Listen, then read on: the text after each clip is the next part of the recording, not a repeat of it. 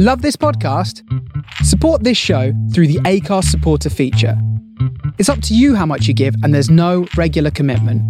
Just hit the link in the show description to support now. Ever catch yourself eating the same flavorless dinner 3 days in a row? Dreaming of something better? Well, HelloFresh is your guilt-free dream come true, baby. It's me, Keke Palmer. Let's wake up those taste buds with hot, juicy pecan-crusted chicken or garlic butter shrimp scampi. Hello Fresh. Stop dreaming of all the delicious possibilities and dig in at HelloFresh.com. Let's get this dinner party started. I'm Sandra, and I'm just the professional your small business was looking for. But you didn't hire me because you didn't use LinkedIn Jobs. LinkedIn has professionals you can't find anywhere else, including those who aren't actively looking for a new job, but might be open to the perfect role, like me. In a given month, over 70% of LinkedIn users don't visit other leading job sites. So if you're not looking on LinkedIn, you'll miss out on great candidates like Sandra. Start hiring professionals like a professional. Post your free job on linkedin.com/achieve today. So this is one of those examples, Dave, where I said there's a weird silence which should be cut out while I'm trying to work. I'm going to blow my nose then in that case. Well, that's better. And now for our more grateful podcast.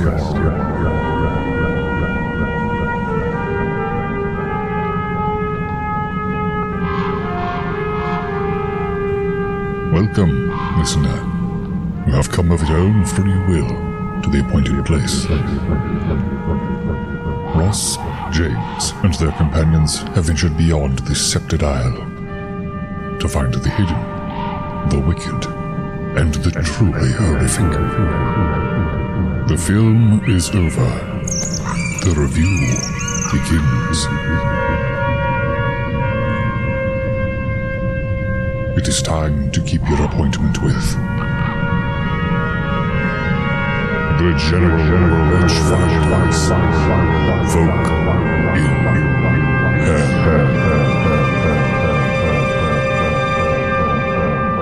Hell. Ladies and gentlemen, goblins and ghouls, welcome to the second episode of the General Witchfinder spin-off podcast, Folk in Hell.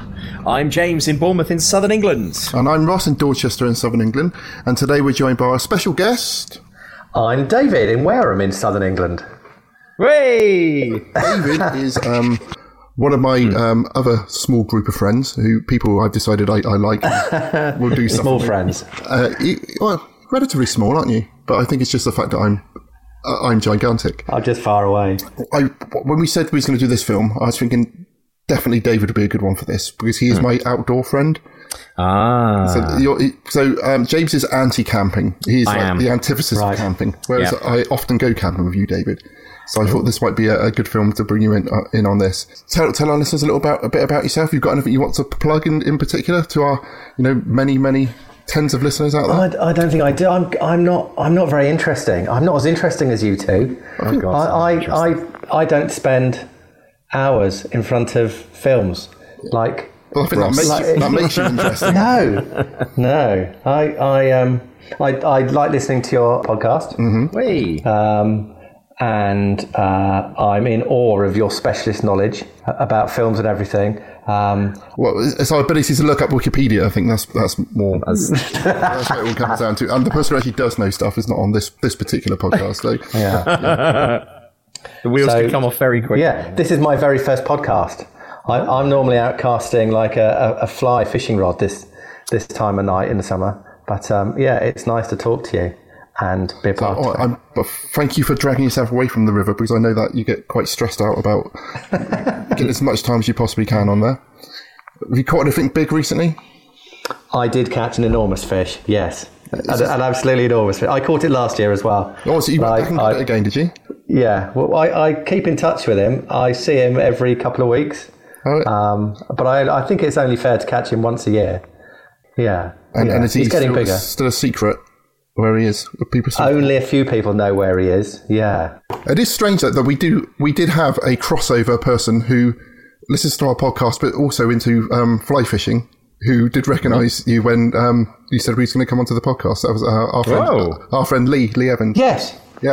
I know Lee through Twitter and Instagram. Yeah. So there we go. Yeah, so Lee's probably listening to this. So Lee, this is someone you know. Hi, Lee.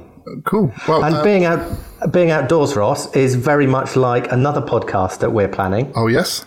I don't know if James doesn't know about this. So David and I are going to be starting another podcast called Dark Darset, which is going to be an investigation into the weird and wonderful of like legends and sightings of weird stuff around Dorset. So we're going to be starting that up soon.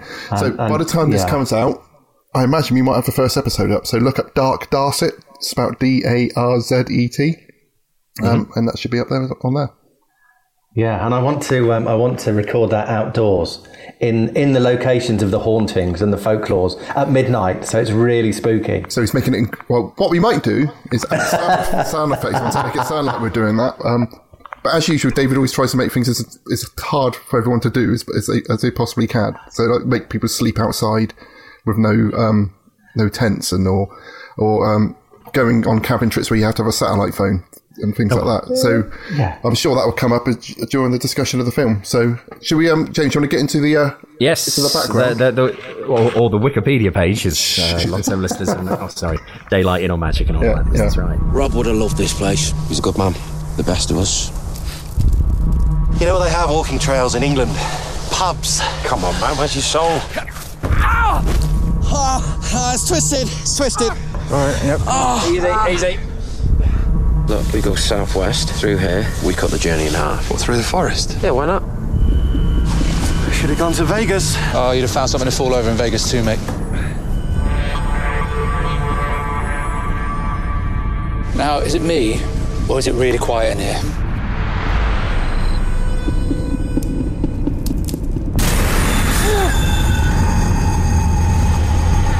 Been gutted. Could be hunters out here. A bait, possibly. Or it's the bit they don't show you in the nature documentary. It's a warning. We shouldn't be here. Where the hell are we, Hutch? We should pitch the tents. This is ridiculous, man. Luke, you're getting soaked. You hear that? No, I didn't hear anything. Come on.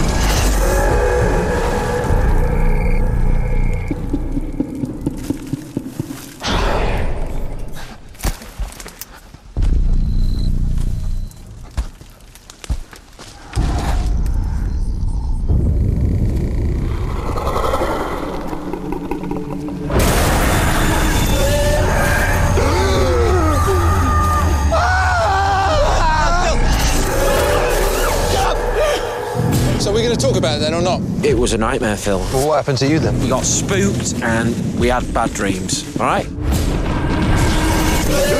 woke up last night. Look at this. Nothing has done that to you. You've done it to yourself. Why do you have to deny everything like that? Because I do not value your judgment. We need to be working together, man.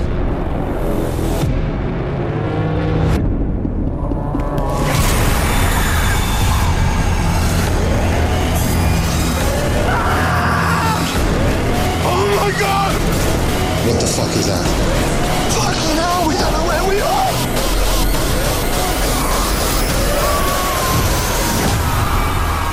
So, The Ritual is a 2017 British/Canadian horror film starring Rafe Spall, Archer Ali, Robert James Collier, and Sam Troughton, grandson of two-time General Witchfinder featured actor Patrick Second Doctor Troughton.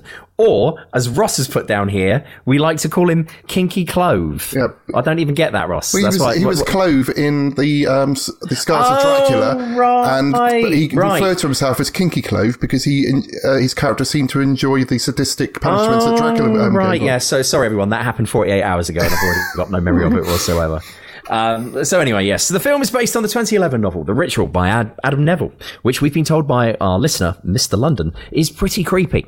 The original tagline that was used when advertising the film was, "They should have gone to Vegas." But due to the massacre that took place in Las Vegas on the 1st of October 2017, the tagline has now been changed to, "They should have gone to Ibiza." Although set in Sweden, helpfully clarified as being in Northern Europe by IMDb, the film was shot in location in the infamous Carpathian Mountains of Romania, where I have been. Yes, there we go. Nonetheless, let's answer that. And also terrifying. I can tell you a story about that in a sec, possibly.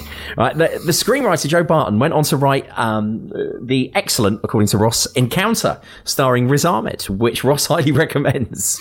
And director David Bruckner went on to direct The Night House and has recently completed the reboot of the General Witchfinder favourite, in inverted commas, Hellraiser, coming to cinemas soon. So it's quite a timely and topical choice, I feel. It's something which we find the more we do these, the more that we can always find some kind of connection, particularly if there's British people involved. So yeah, pretty good. So this is one you picked for us to watch, James. Yes, my reason for it was that I caught 5 minutes of it while channel hopping one night. It was either on, it might be on Film 4 or just on Channel 4 per se.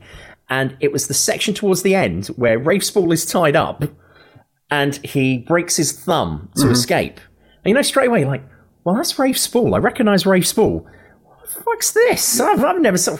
What's happening? What's happening? And then I watched another 5 minutes of it and thought, oh, now this looks really interesting, and I know nothing about this film, but I don't want to watch because it felt like it was building up to the end. It felt like I was like, oh. So I thought, I will stop watching this now, and then at some point in the future, I'll take the opportunity to watch it.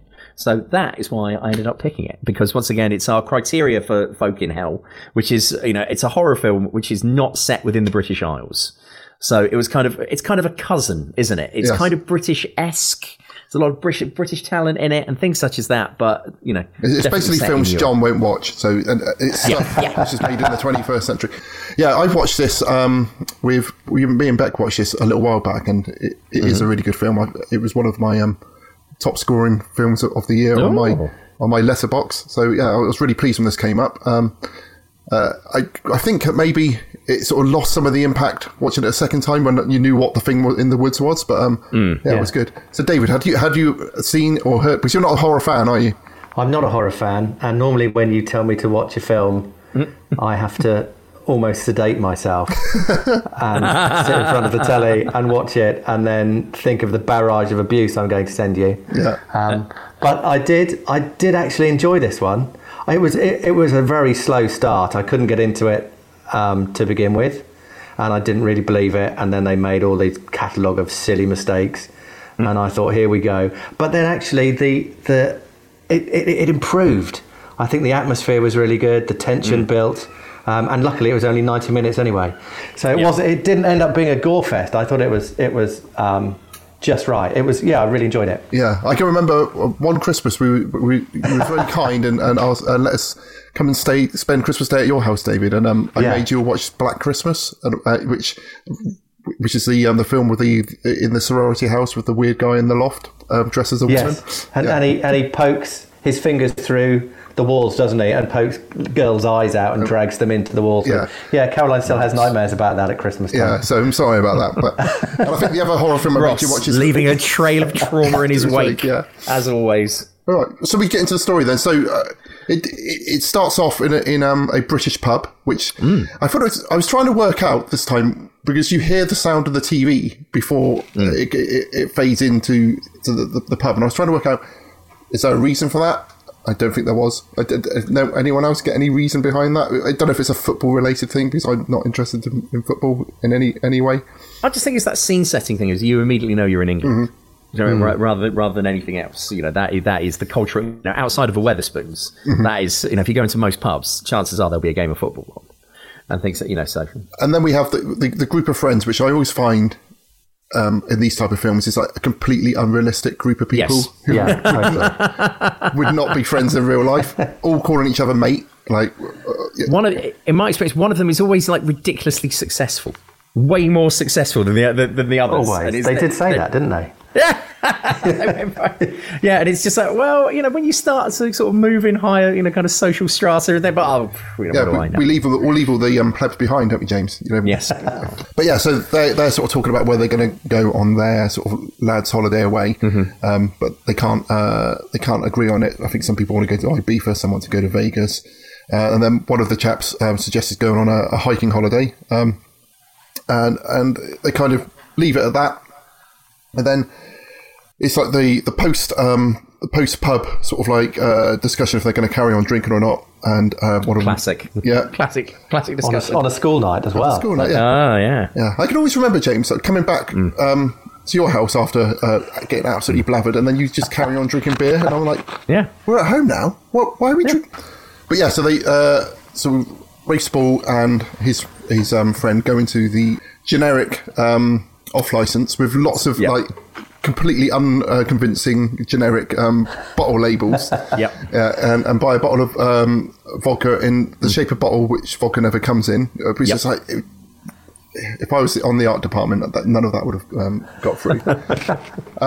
And then they have there's a hold up in the pub, in the off license.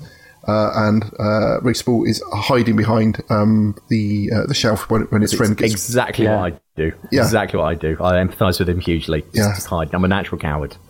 Yeah, this is one of those situations where I always imagine that I would do something, but the only times where I've actually something like this has occurred, I've got incredibly frightened. But you guys know about the time that guy tried to get into our house?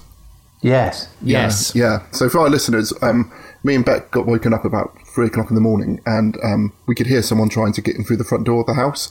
And I was looking back, and I was talking to my daughter about this the other day, that I'm surprised that my reaction to that kind of thing is just to get incredibly loud and like stamp down the stairs as loud as I can, and like Ross is coming, everyone. Hoping that people would be scared away by the noise I'd make, and then my only response to this guy was just to shout "fuck off" really loud at him until he left. But yeah, it's one of those things you hope that you would stand up for yourself, but I don't think you would, especially if that guy had a massive machete, didn't he? Yeah, but you would, Ross. I'd rather go to an off license with you than with James. Can't blame you. Yeah. But has anyone ever have to confront someone in real life who, in this manner? I don't know. We had an odd thing in the local pub a few years ago, and a friend of mine. It was right at the last knockings, or even after hours. And there was a very small group of us, and this chap got quite angry, very out of character for our local pub. And one of my friends just hid behind the pillar. He was the tallest person there.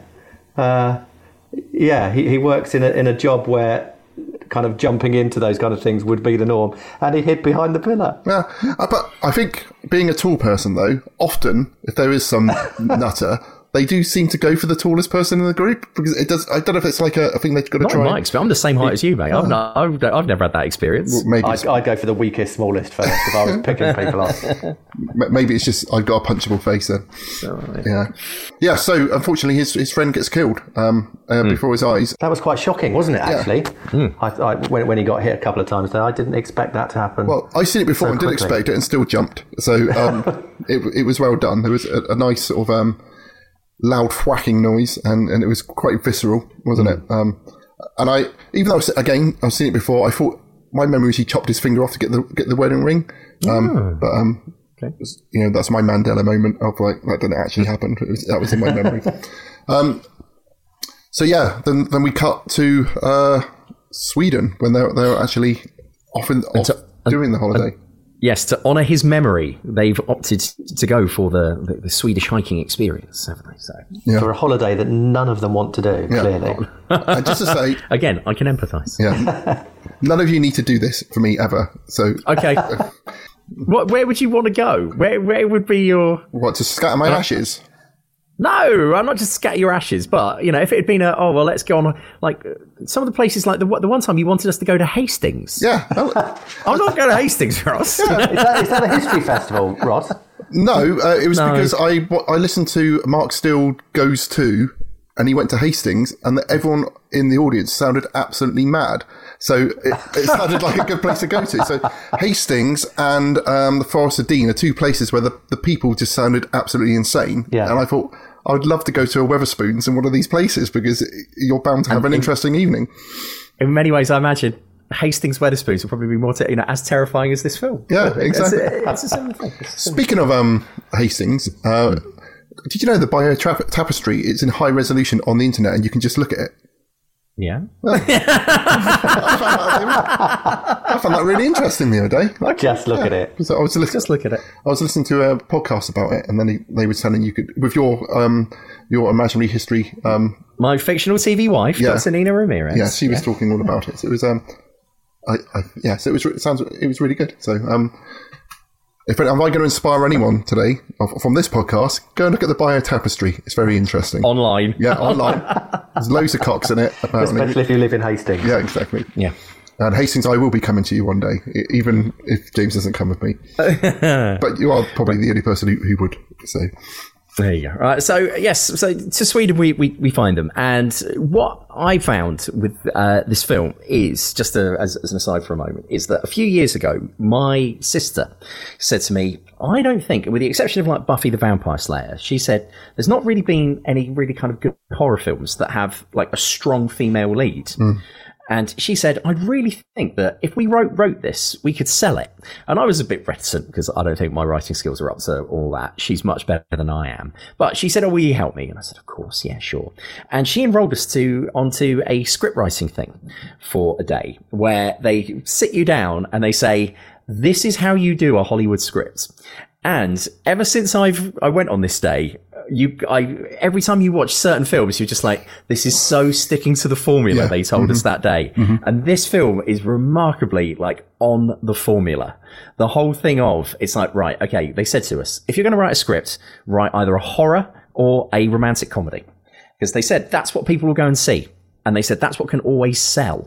And what I think is interesting now is that, like, post-pandemic, with the way that people consume films, is I think people are going to the cinema less. And so that whole thing of, well, you've got to create a film for the audience that actually goes to the cinema, I think that era may be coming to an end. So I think we could start to get a slight shift there. But still, yeah, they said, so you do a horror, it should be about an hour and a half long, and then it should be like, set the scene, suddenly there's a catastrophe, which forces them all to sort of rally together, and then this happens, and it all looks like it's all going to be all right, or then something interesting happens, and then it all like crashes right down to what they call the big gloom, and then you have the big, everything looks like it's dark and despair, and it's all bad, but then the guy rallies around at the end and kind of escapes, and as I watched this, I thought they have absolutely stuck. Yeah. So that's this kind of the Hollywood pattern for this film. Well, yeah, but all the criticism on this film I've read online was saying it's just by the numbers, and I agree. It's just a monster for me, which does it. Well, we'll come to that in a minute, but you like you said, it is a bit slow going at the beginning. It's inevitable that they're gonna get lost in the woods. It's inevitable someone's going to get hurt. So essentially, Sam Troutman's character, who is like the annoying one with the glasses, falls over, hurts his leg. And they decide that they're going to take a shortcut in order to get him back easier. David, as the outdoorsman at this point, would you have gone off piste in order to get back quicker? No. What would you have done in this situation? No, never. I would have probably split the group up and gone the correct way home and come back with some help if we really couldn't walk. I did spend a lot of the film saying, oh my God, I can't believe they've done that. And even, how do you get back and report that someone's been killed and hung from a tree? How do you deal with that as a group leader? That. When you get back, you're like, right, now sit down, everyone. This is going to be very hard to explain. Yeah. What did we learn from the expedition this time? Yeah. And but as we know, even if they did get to a pub or something, all the locals would have been in on it, so you'd have been fucked anyway. And also, you'd have to speak to, where are they? Sweden. Because I know they was in Transylvania. I keep thinking it's in Transylvania, but trying to get people to understand what's going on. I can remember when I was on a cycling holiday in France and I got a puncture. It took me ages to get someone to understand I had a puncture and like help me find where I could get a. They just didn't want to help you. No, exactly. Yeah. Ross, our French teacher, the deputy head, Mr. Parsons, would be utterly dismayed to hear that. Isn't like French for tire, like for new or something like that, like something to do with pneumatic? I remember. Yeah. I remember when I took my French oral It's yeah, I couldn't answer any of it, and he just sat there shaking his head and just. That man could do the best. In my role now, I try and replicate that dismay. This is he had power dismay. He always had his tie over one shoulder because he'd always been running somewhere to break a fight up. So he was all action. He was awesome. Yeah. He's a top man. Lots of paintings of Lancaster bombers in his office. Yeah. What was weird was that, of course, many years later, I ended up working with him.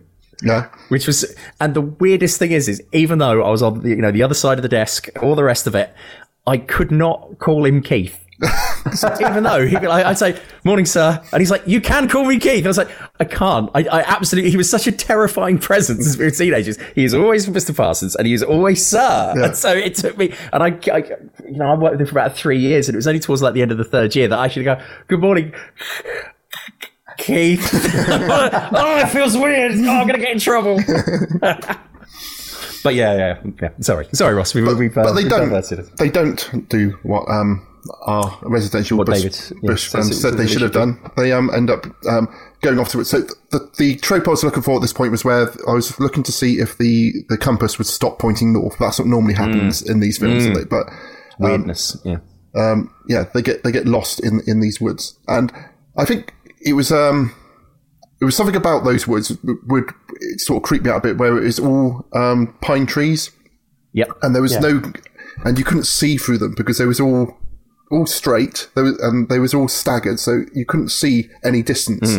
I could envision that just being terrified, and you could easily lose your friends, I reckon, if one of you went off. Yeah. Because you couldn't see which. And it was all very dark, wasn't it? Because no light penetrates through. Yeah. And it's all quite dry and crispy as you walk through it. There. Yeah. And they find like a abandoned Volkswagen camper van, which is on the poster. So they were obviously very pleased with that prop. But yeah, that's a red herring. Doesn't go anywhere with that. Apart from they do find an abandoned tent, don't they, which has been buried with a wallet with like pictures from people from the 80s and stuff. So it does imply this has happened before, because later on in one of the cabins they've almost got like all the people's possessions from other people who've got lost in those woods. Yes. Which would make you think if that amount of people got lost in that location, the police would be all over it trying to find where like tens of people have gone missing. I found the bit when they were hiking totally unbelievable at first, because they've all got they're not dirty. They look like they've just come straight out the shops with all their kit. It's pristine and new, and yet if you were going to go on an expedition buy new kit, you'd buy proper kit. And when they got to the abandoned house as well, and it's pissing with rain, and they've got their sleeping bags on the outside of their rucksacks, and yet when they're sleeping, everything looks bone dry again. Yeah, and one of them his bag was just hanging down as well, wasn't it? And they don't even feel like they're wearing heavy rucksacks the way they're, and they're not kind of tired and sweating. And not carrying their canoe or kayak. I always get mixed up. What do you have, a canoe or a kayak? I have a kayak, but I would only carry a canoe. So when we went to Canada, we were canoeing through the lakes and then portaging with the canoes on our shoulders. Wait, it sounds lovely, James, but from David's description of it, it sounded absolutely horrible. Was this like would you say your trip to Canada was like your most wilderness adventure you've done? Oh yeah, by far. It was.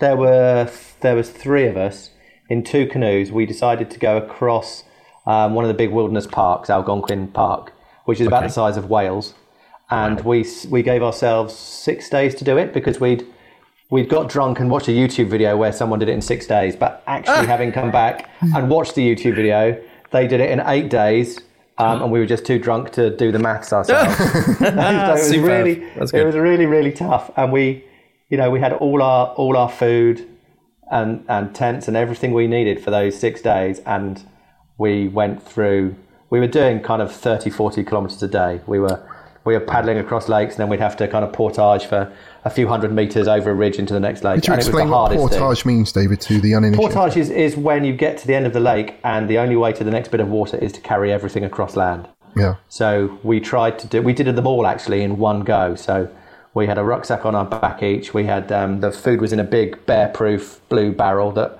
went on someone's front. Wow. We had the canoes on two of our shoulders, and you're going through forest, not too dissimilar to what is in this film. So very tight, weaving in and out of trees. One night, and there was a bit in this film there's a bit in the film that is just like this when he's in the tent and the monster walks past the outside. I had an episode in the tent one night. We had 3 one-man tents, and we'd go to bed. We'd have a hot chocolate and whiskey on the fire before we went to bed because we were absolutely beat every day. And we try not to think about the bears and all the things that could bite us or eat us or kill us at night. Crumbs. We tried not to think about loved ones at home. And the best way of doing that was just playing Top Gear episodes on someone's phone, and then the others could listen to it in their tent. And because you know them off by heart, don't you, even though they're years ago. And then this one night, just as I was going to sleep, I heard footprints going past my tent. And I was frozen with fear. And I just managed to shout, "Fuck off!" And at that point, I wasn't getting out of the tent, but my 2 friends got out of their tents. It was baking hot at night, so they're just running around the campsite in their underpants with head torches on and bear spray at the ready. Yeah. So do you think you're pretty sure it was a bear? No, I don't think it was a bear at all. But it was bigger than a squirrel or something like that. Probably about the size of a deer. Yeah. But you're in a tent and you think you're really safe, but you can hear everything outside, amplified, can't you? This is so I got a question I'll ask you quickly, then I'll go into my fear of tents. Why did you have 3 one-man tents? Because when they was watching this, they all each had a tent, and I thought, well, surely it'd be easier just to have one tent. Someone's got to carry it, but then you can just share it out, and you would have less to carry, I imagine. Is it just like for private time? Yeah, we were too tired for private time. I think I don't know. Maybe we just had one-man tents already. Right. Yeah, they're smaller and they're lighter and they're easier to pack. Rather than okay. Yeah. So and the tents always feels to be like you're trapping yourself in somewhere which you can't escape from. You can't see what's outside, and you're just... And you feel vulnerable. Yeah, I often be on a campsite, and I'd be like... I feel, even in our enormous tent, which we've got, which is like half the size of my house, you do feel vulnerable, because you feel like, if someone wants to come in here, I'm going to have to get out of the sleeping bag, I'm going to have to unzip this, and then I'm going to have to sort of like... by that point, they could have got in here with a knife. Then I often just fall asleep. That's the last thought. I think you need to camp in nicer areas. Yeah, exactly. But I also think that's one of the driving things behind this film, and I think it also taps into the same thing as Blair Witch Project did back in the 1990s, which is that we as a species have become so accustomed to light, warmth, surrounded, and knowing where you are, and the familiarity of the world around you. Just even the suggestion of you're going to be somewhere and you don't know where you are, and you're lost. And you don't know what's out there. That's something very primal for us, isn't it? As human beings, just immediately puts you on the back foot. Security. So I think that's one of the things that they were going for here. And also that idea that you've got not enough tents have windows in them as well. I think because you often are like they did in the 70s. Yeah, and like paint on window panes and stuff. Yeah, but the fact that someone could touch the outside of your tent and you don't know who it is, that is just such a creepy, horrible feeling.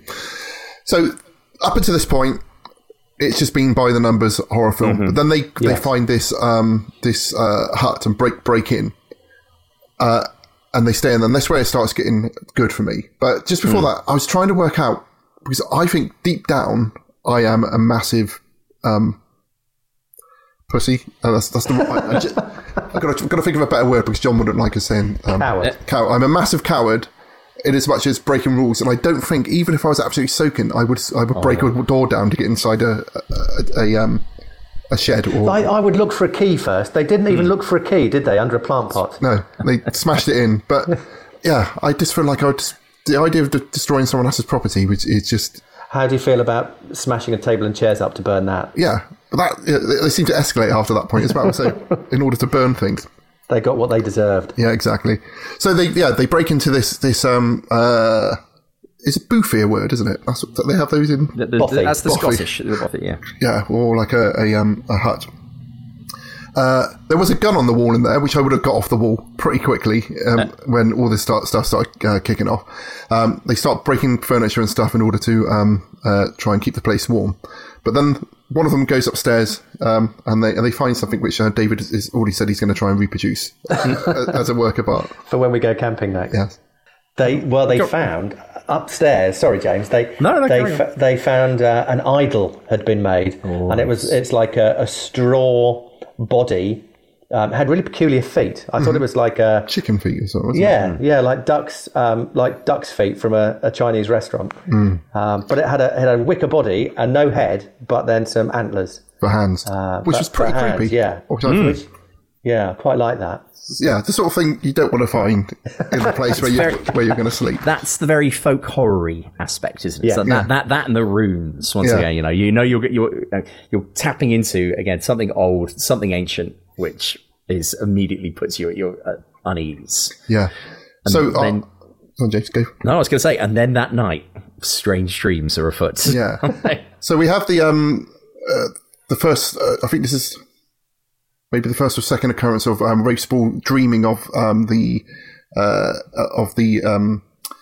off license again, and these are quite well done. It's almost like the location where he's in become the so the lightning turns into the flashing of the fluorescent lights in the shop and stuff, which is good.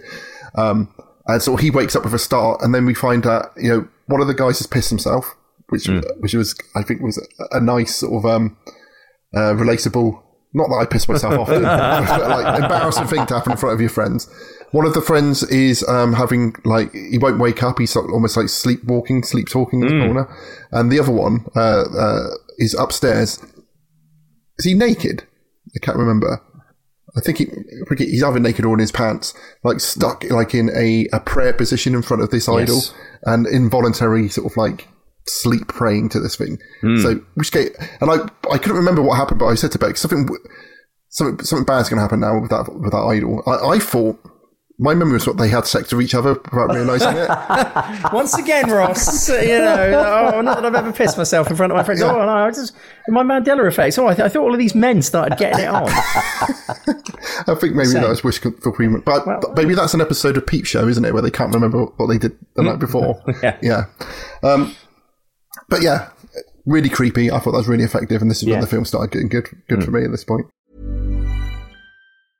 This is Paige, the co-host of Giggly Squad, and I want to tell you about a company that I've been loving, Olive & June. Olive & June gives you everything that you need for a salon-quality manicure in one box. And if you break it down, it really comes out to $2 a manicure, which is absolutely insane. It's also so easy to get salon-worthy nails at home with Olive & June. The difference between how your nails used to look when you did them yourself and now with the Mani system is a complete game changer. The best thing about Olive & June, too, is it's a quick dry. Dries in about 1 minute, lasts for 5 days, and full coverage in up to 1 to 2 coats. Visit oliveandjune.com/perfectmani20 for 20% off your first system. That's oliveandjune.com/perfectmani20 for 20% off your first system.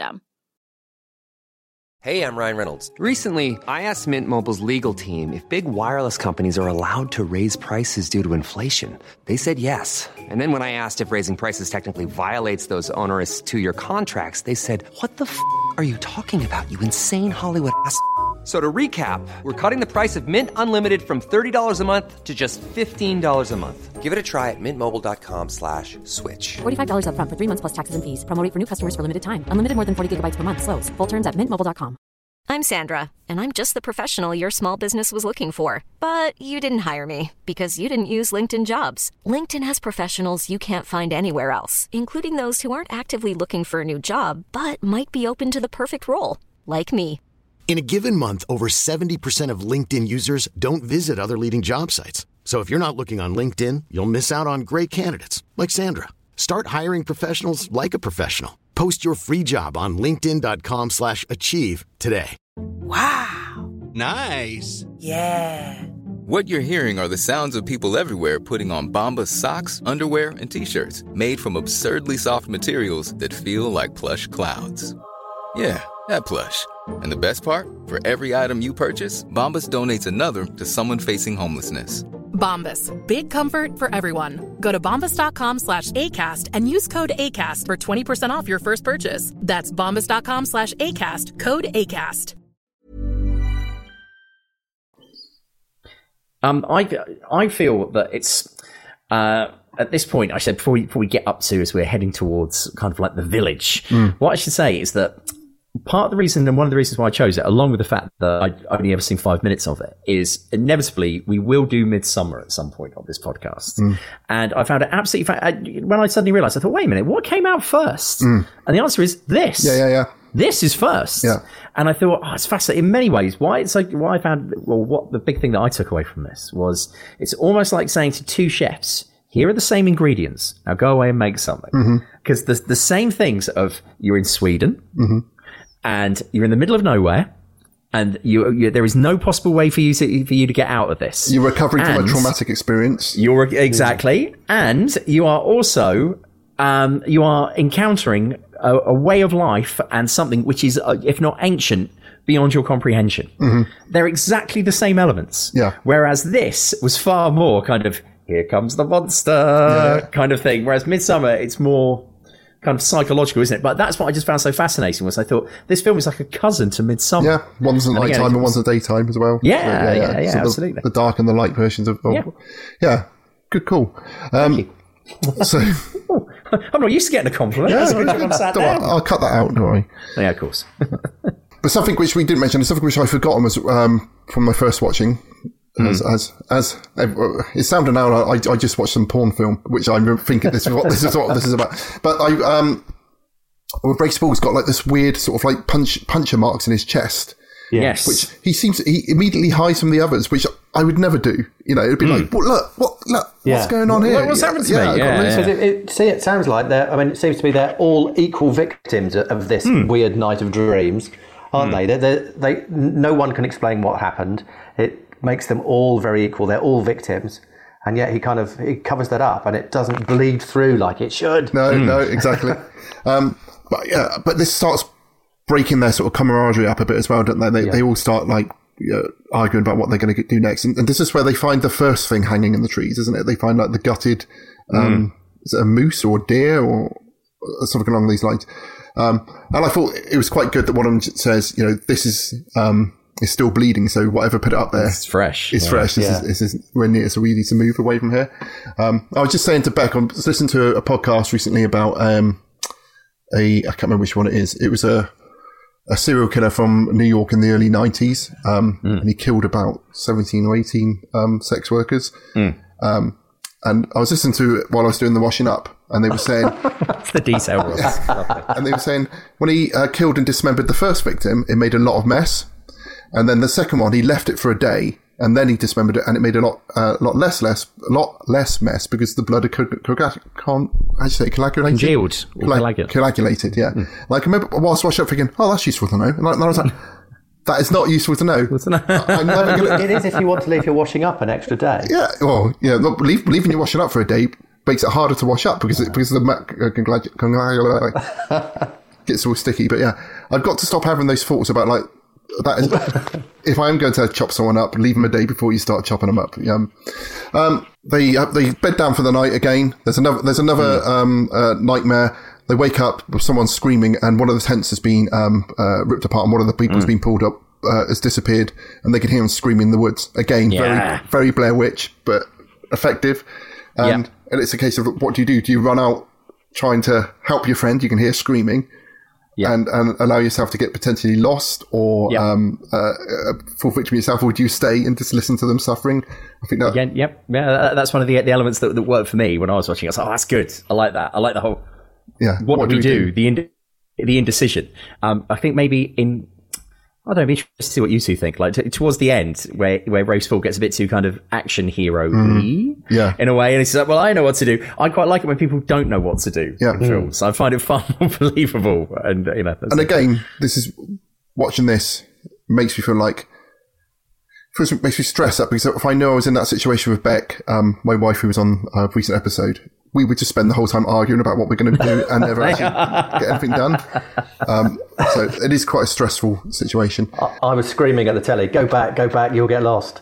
And then they did go back, and I had a little cheer. It worried me when they put their torches on, because as soon as you see torches going on, you think the batteries are going to run out eventually. And there's a point where the sun's come up, and they've still got their torches on, and I was going, turn the torches off. You don't need all three of you to have the torches on at the same time either.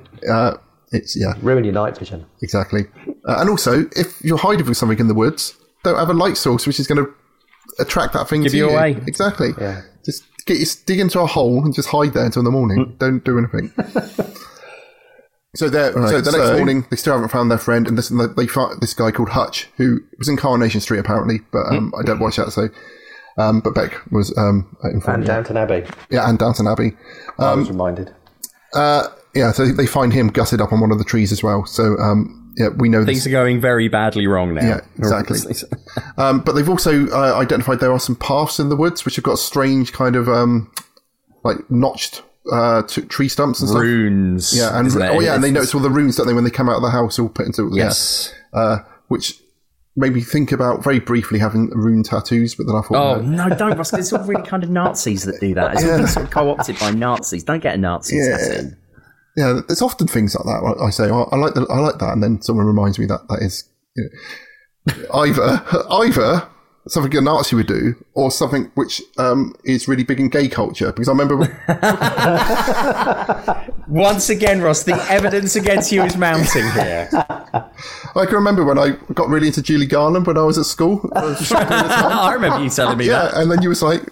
And then you explained to me what a friend of Dorothy was. I was like, yeah, you told me that when we was in Camden.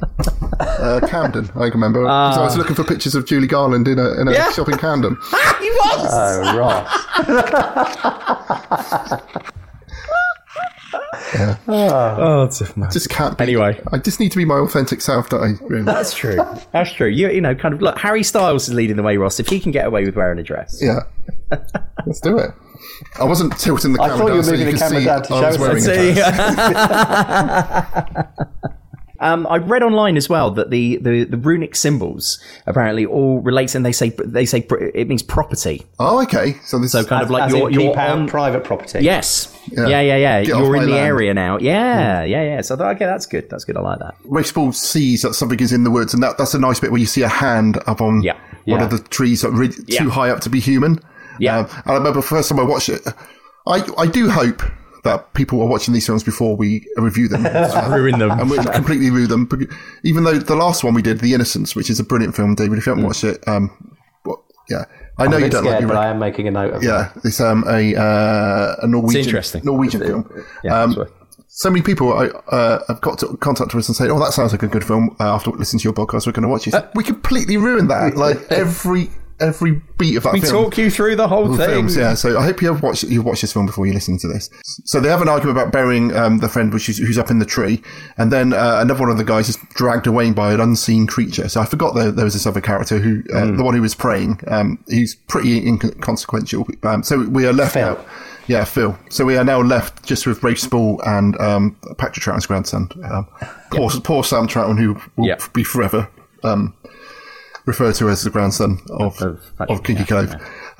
So they make a run for it, and the creature gives them chase. You still don't see what the creature is, but they find themselves back on the track which they was on earlier, and those weird sort of carved tree stumps have now got torches in them. So there are people there. I think they're like Swedish torches, Ross, which is where you find a pine tree that's kind of fallen, died, so the root is still nicely in the ground. And if you cut a cross in the top of it and fill it with kind of kindling, you set it alight, and then the whole trunk kind of burns as a candle or a torch for many hours. I think they were selling something like that in Aldi the other day. Because my brother-in-law had one. Always. Yeah, because I walked into like a family barbecue the other night. Just as I opened the door, one of these things was just burning, just like on the floor. Yeah. There was like a 1.5-year-old just wandering around near it, whilst my father-in-law was just like looking at the pictures in the back of his camera, not paying attention to this thing at all. Yeah, instant anxiety for me about like fire, children, people. Yeah, so that was a beginning of a stressful evening. So they run into one of the buildings which are in this sort of like village, and it get knocked down. And then they find when they wake up, they find that they are tied up inside the cellar. And an elderly woman sort of enters, and she inspects them, and she sees like the marks on Rafe Spall's chest, and then she reveals that she's got the same mark. She's got the marks, yeah. Which did that go anywhere, or have I missed something? Was there like a reason for that? Was it like he was being marked? I I felt that he was being marked, and this is one of these things we'll get, as we build towards the end and we talk about it. It's kind of like, for me, like the unfulfilled potential of this film, and the same way, it's a cousin to Midsommar, and the way that like Midsommar is more psychological and goes inside the head. I thought, are they going to play with something to do with Rafe Spall's guilt? Yeah, and the fact that he can't let go of that guilt. And then I felt when she revealed that she had the marks, as we got towards the end. It's right, are you going to join us? You've been chosen. You're not being killed. The monster has said you could, and it's up to you. Are you going to stay with us? Yeah. Or do we need to sacrifice you? That was how I interpreted it, but I'm sure that may I think the same. There was a line in the film that said you've been chosen because of your great pain, I think. Yeah. Or maybe I read that online, but it's because he had that guilt watching his friend die in the off license, he was dealing with a lot more trauma, and that's why he was chosen. And even when he's fighting the monster right at the end, he gets another chance, doesn't he, to deal with his pain and give in. But yes, and I think maybe it just wasn't. There was something there, and I imagine maybe it's in the book more than the film. But it feels like it was something which maybe to this bear with very little brain needed to be rammed home a little bit more, because it felt like that was going to go somewhere, but it didn't go far enough. But maybe sometimes these things are better left for your imagination, for you to sort of put your stuff on there. Something which is great, which is happening while there's this weird sort of like droning chanting coming up, constantly happening from somewhere in the building. It made me think a bit of like. I did this great like locked room thing once, and you end up in Albert Speer's office, and you can hear. Wait, Ross, you've rushed through that a little bit quick there for my liking. Number one, you were doing a locked room thing, and you've ended up once again.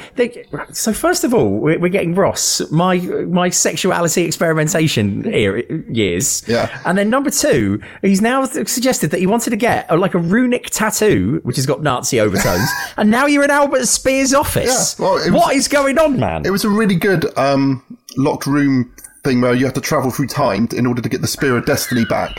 And where the fuck was this? It was it was somewhere in London. It was brilliant. You started off and you went through this portal and you was on a space station, right? And then you went.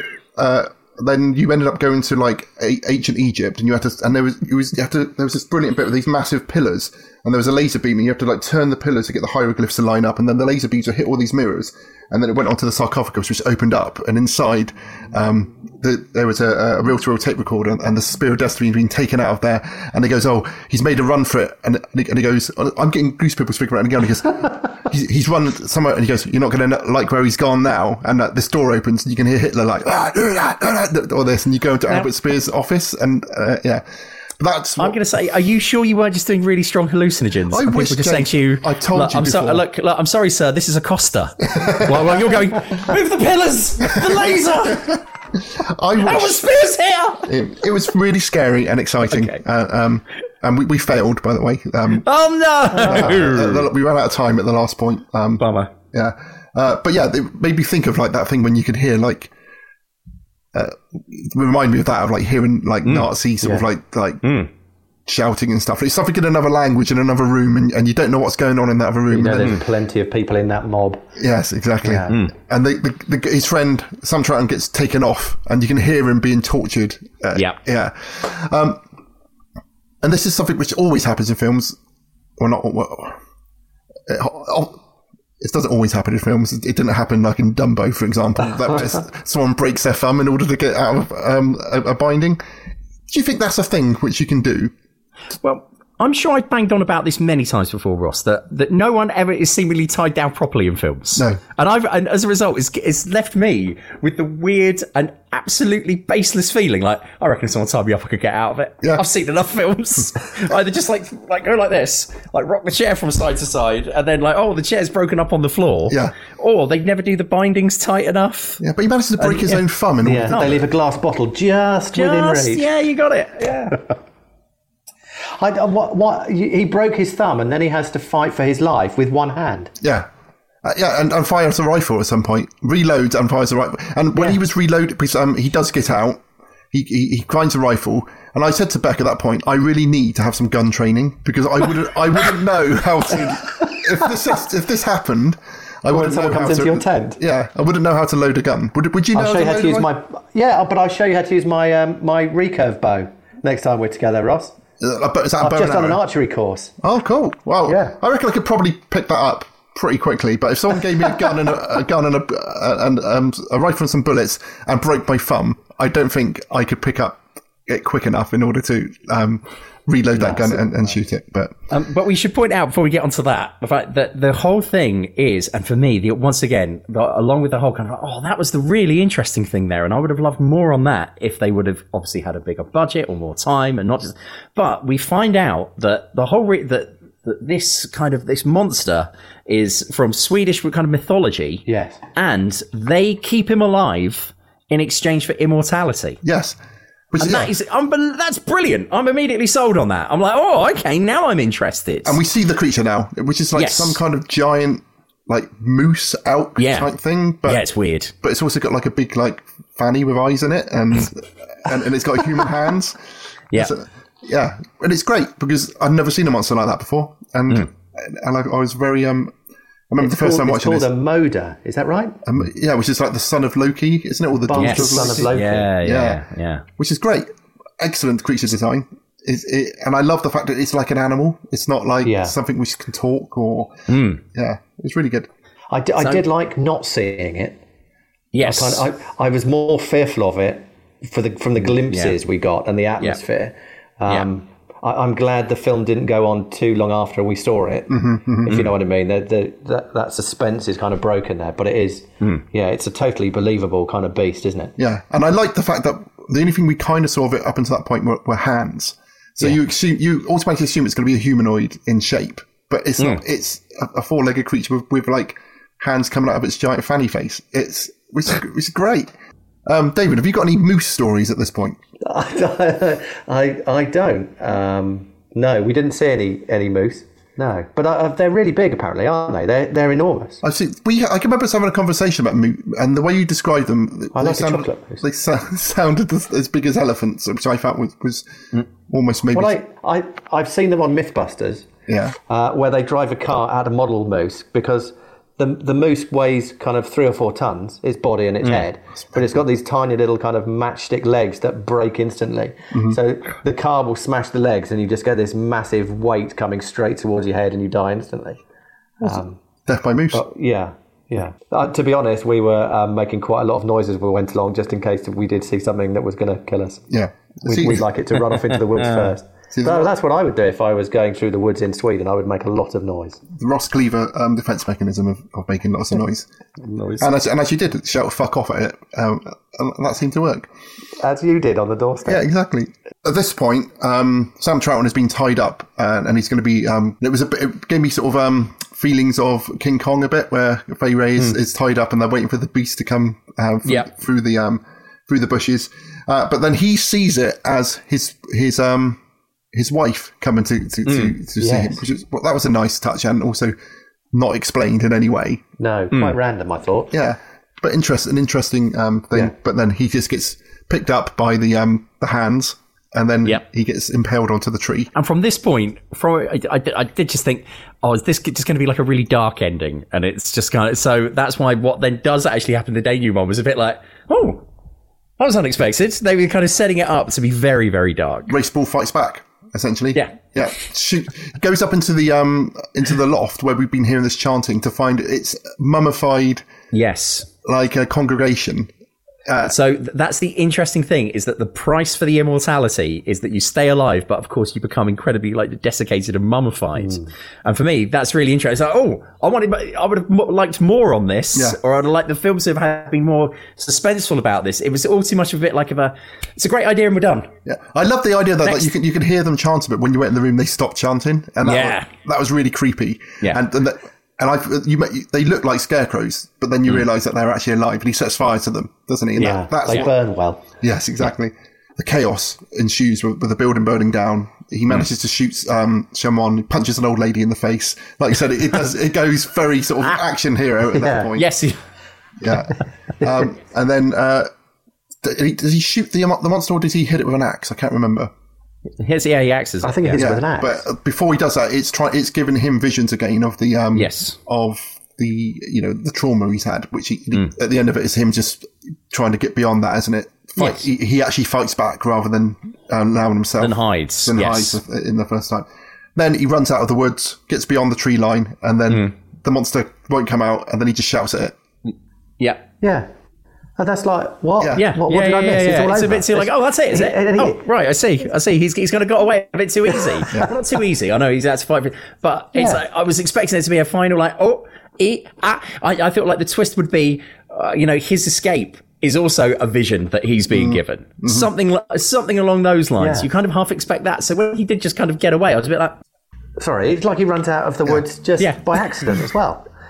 It's just crazy. I feel denied. This film ends just abruptly. Watch any Hammer horror film. Any Hammer film, any of them. We're stopped now. Bang. Yeah. No, but as David said, it's that whole like, right, okay, the first police station you get to, I know Ross was saying, they're all going to be in on it, but just even imagine getting to the British Embassy. Well, what's happened to your friends? Well, they're all dead.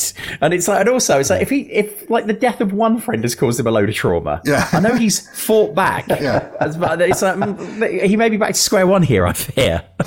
And I think we probably will find this was all a vision, which he had, and he just hacked all his friends to pieces whilst on that camping trip. And in the end, it says on Wikipedia a car comes and picks him up, but I can't remember that happening. So no, a car doesn't pick him up. No, you see that there's a car on the road, isn't there, which is suggesting civilization, and that there's way in the distance. But that was the ritual. That's it. So, what do we think, guys? David, we give our films a score out of 5. 5 being brilliant. 1, it's often we have gone into minus figures. But,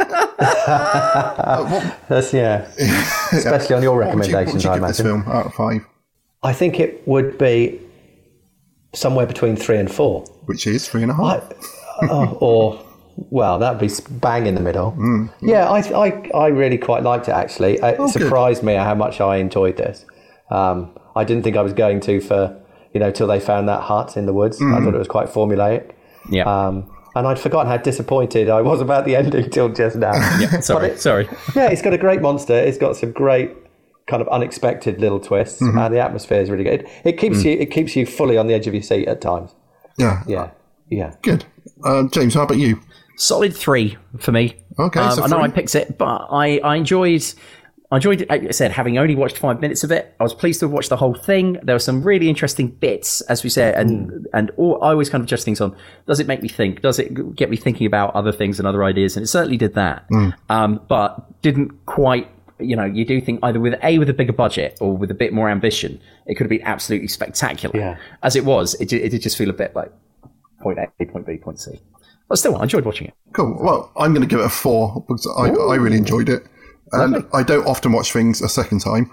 And I did, and it still held my attention. I would definitely recommend this to people, and even to non-horror fans, because I think it keeps you going. And there's nothing really horribly sort of gross in it, which is good, apart from, he says, just remembering that people's entrails are hanging out of their bodies.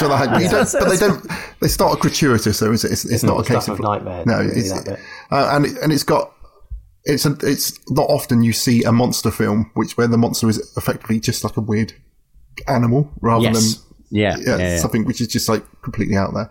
I would recommend to you guys and to the listeners a film called No One Gets Out Alive, which is based on a novel by the same author of that this film was based on. It's on Netflix. It's about an immigrant from Mexico who go into America, and something happens where she gets ripped off and she's sort of stuck. And there's like a place which rents out rooms to people who are potentially want to stay off the grid, which obviously allows them to be exploited by nasty people who are running the house to do nasty things. And there is a similar kind of this is to do with like Mayan or sort of Mayan, sort of some kind of god from that sort of time. And again, it's got a very unique, weird monster in that, which is cool, which is brilliant. And I would recommend that film. If you like this, go and watch No One Gets Out Alive. That's a good one. Nice. Cool. Brilliant. Will do. I've written it down. Thank you very much, David. Thank you for joining us. Yes, cheers. You're welcome. David. Thank you, it's been good fun. Excellent. It's been enjoyable. Would you like people to look you up on social medias? They're welcome to, though. I think they'd be sadly disappointed when they find me. But who knows? I may have grown some antlers and got some hands out of my fanny face by now. I just wear a costume. I imagine David has got. I think you call yourself a collector of hobbies. So he has lots of hobbies like carving, archery, fishing, sketching, art. Skateboarding now as well, isn't it, David? Yeah, I'm trying to be cool now. Yeah, so skateboarding's gone on the list. Yeah, so I would follow him on Twitter and Instagram because there'd be something which he spends his time doing, which you'll find mildly interesting. Or you can talk to me and give me a new hobby. Exactly. Well, like we said, always room for new hobbies. I've given him I've forced him to do this this Dark Darset podcast with me, so that'll be another new hobby. But David, what are your social medias? I'm always at Fish Tits. Spelt? So that's PHISHTITZ. Yeah, so look up David on there. And don't forget, we are on Twitter as General Witch 1, the numeral 1. So you follow us on there. And just search for General Witchfinders. You'll find it on there. So next time we do a Folk and How, it's my turn to pick the film on this one. And the film we are going to be watching next time is a film called The Wailing, which is a South Korean film from 2016. I have got the South Korean, or the Korean word for it, Gokseong, but The Wailing, it's on Prime, I think, or Netflix. It's something I've wanted to watch for a while, and it was on that documentary we watched about folk horror, so it'll be on there. So for next time we do a Folk and How, which my daughter has only just worked out that it's a rude. It's a rude thing. Yeah. We'll be watching that. So thank you very much. It's brilliant to speak to you all again. And until next time, happy day. Okay, take care, everyone. Cheers. Take care. Thank you. Bye. Bye.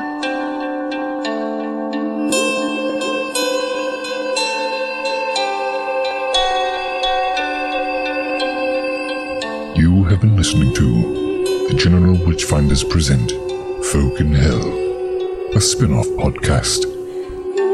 Find more episodes of this and the main show wherever you get your podcasts. Visit generalwitchfinders.com for more details. Commune with us on Twitter at GeneralWitch1 and help support the show on Patreon.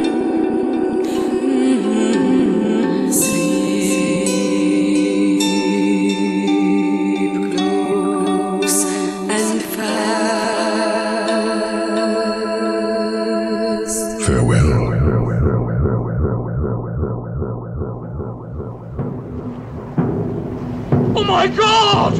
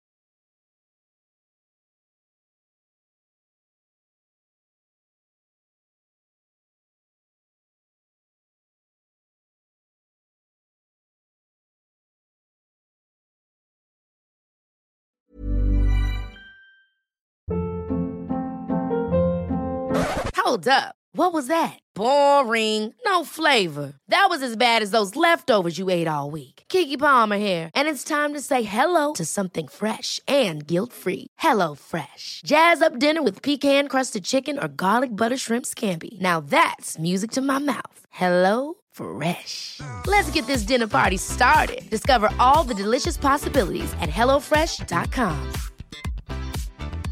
Even when we're on a budget, we still deserve nice things. Quince is a place to scoop up stunning high-end goods for 50 to 80% less than similar brands. They have buttery soft cashmere sweaters starting at $50, luxurious Italian leather bags, and so much more. Plus, Quince only works with factories that use safe, ethical, and responsible manufacturing. Get the high-end goods you'll love without the high price tag with Quince. Go to quince.com/style for free shipping and 365-day returns.